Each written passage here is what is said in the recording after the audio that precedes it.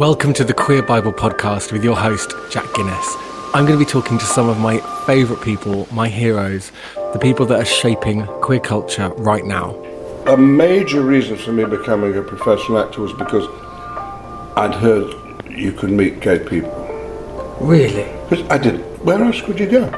There's no literature, there's no internet, there's nothing on the telly, nothing on the radio, no gay plays, no gay people. So you were on your own. I'm asking each of them to pick 3 cultural moments that defined their queer identity and made them who they are. I was living in San Francisco, and I would go to work, and here I'm living in this city that's beautifully gay. And somebody would say, "Oh, do you know Jack over in Quality? Well, you should meet him. I think you'd like each other." Like in this completely I love it. Crazy coded language. Like Cold War, isn't it? Yeah. You speak to Janet in HR. I think you'd have a lot in common. Wink, wink. We champion the often erased and the hidden stories of our queer community. If people can just only listen to other people, to people who are different from them, like you said about the queer Bible, people can take that for granted. But someone like me and other people from Asia and Africa and Middle East, it is a massive thing to have this kind of belonging. It gives you a sense of community, and you can't buy that.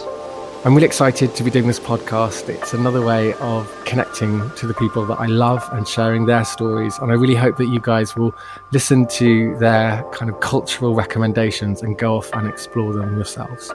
My number one job now as a person and as an activist is to make sure that I am happy. You know, because the whole point of trans activism is to improve trans people's lives, right? But that includes my life today. My life today matters. So if I let these people upset me, they've scored a goal against all of us.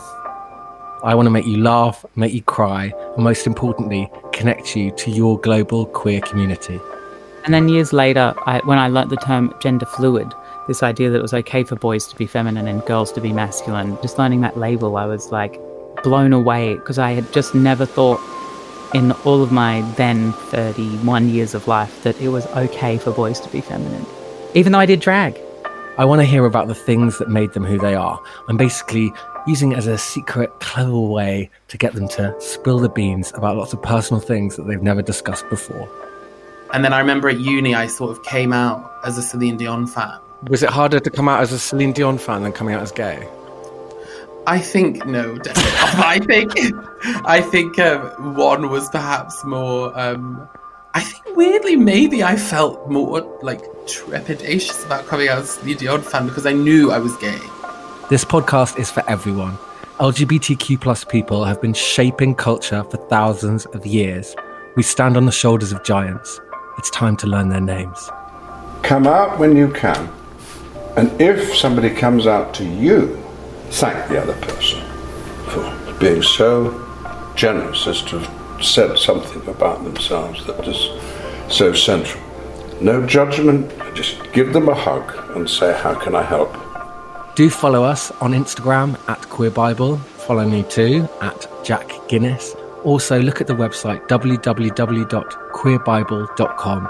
Stay safe and take care of each other.